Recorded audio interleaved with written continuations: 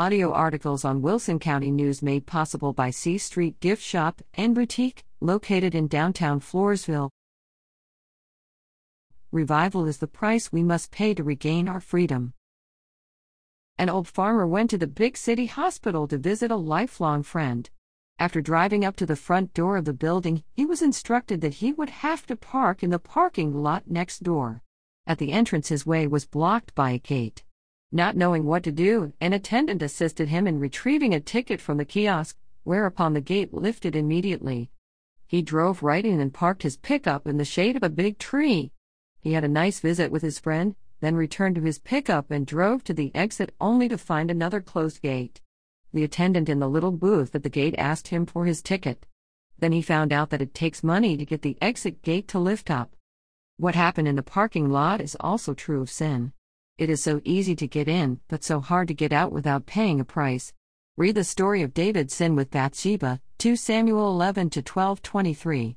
The gate to sin opened easily, but David and those around him paid dearly in his resolution to exit what appeared on the surface to be a right of the king. Yes, the gate opens quickly and easily to that first cigarette, that first alcoholic beverage, or that first act of sexual immorality. A moment of pleasure could cost you an arm and a leg or a heart or a lung. You could end up paying the maximum price, your life. Habits are so easy to get started but so difficult to break and do without. Satan's message has always been, come on in. Don't worry, you can pay me later. Not only does he get it later, the cost to you is usually at a very high rate of interest. Galatians 6:7-8, do not be deceived, God is not mocked, for whatever a man sows, that he will also reap. For he who sows to his flesh will of the flesh reap corruption, but he who sows to the Spirit will of the Spirit reap everlasting life. In Daniel chapter 5, we read about how a man was stripped of his blessings. The man's name was Belshazzar, one of the rulers of ancient Babylon. This fellow was rich and powerful. As is often the case with those born rich, he was arrogant and irreligious. One night Belshazzar was partying and getting drunk. He and his friends were profaning Jehovah God. Then a frightening event occurred.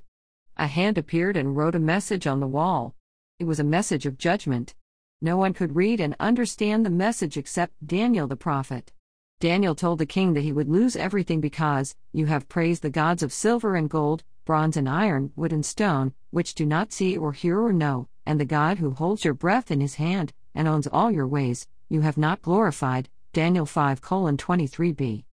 In the past year, due to the COVID-19 virus, people have died and many have lost their jobs and everything they have ever worked for. The economy nearly tanked. Retirement funds have depleted to almost nothing. We saw people act with mob mentality as they stockpiled anything from toilet paper to food and medicine. Make no mistake about it, coronavirus is an evil thing. But, might I suggest that the Lord is using this virus to remind the irreligious of our nation and the world that He is still in control. The handwriting is on the wall, you were rich and healthy and powerful, but you did not honor the God who gave you these blessings. If my people who are called by my name will humble themselves, and pray and seek my face, and turn from their wicked ways, then I will hear from heaven, and will forgive their sin and heal their land. 2 Chronicles 7:14. I know that if our nation will turn back to God, then He will bless us once again. Revolution is too costly and not a proper stance for today. Revival of God's truth and obedience to His word is the price we must pay to regain and maintain our freedoms as a republic.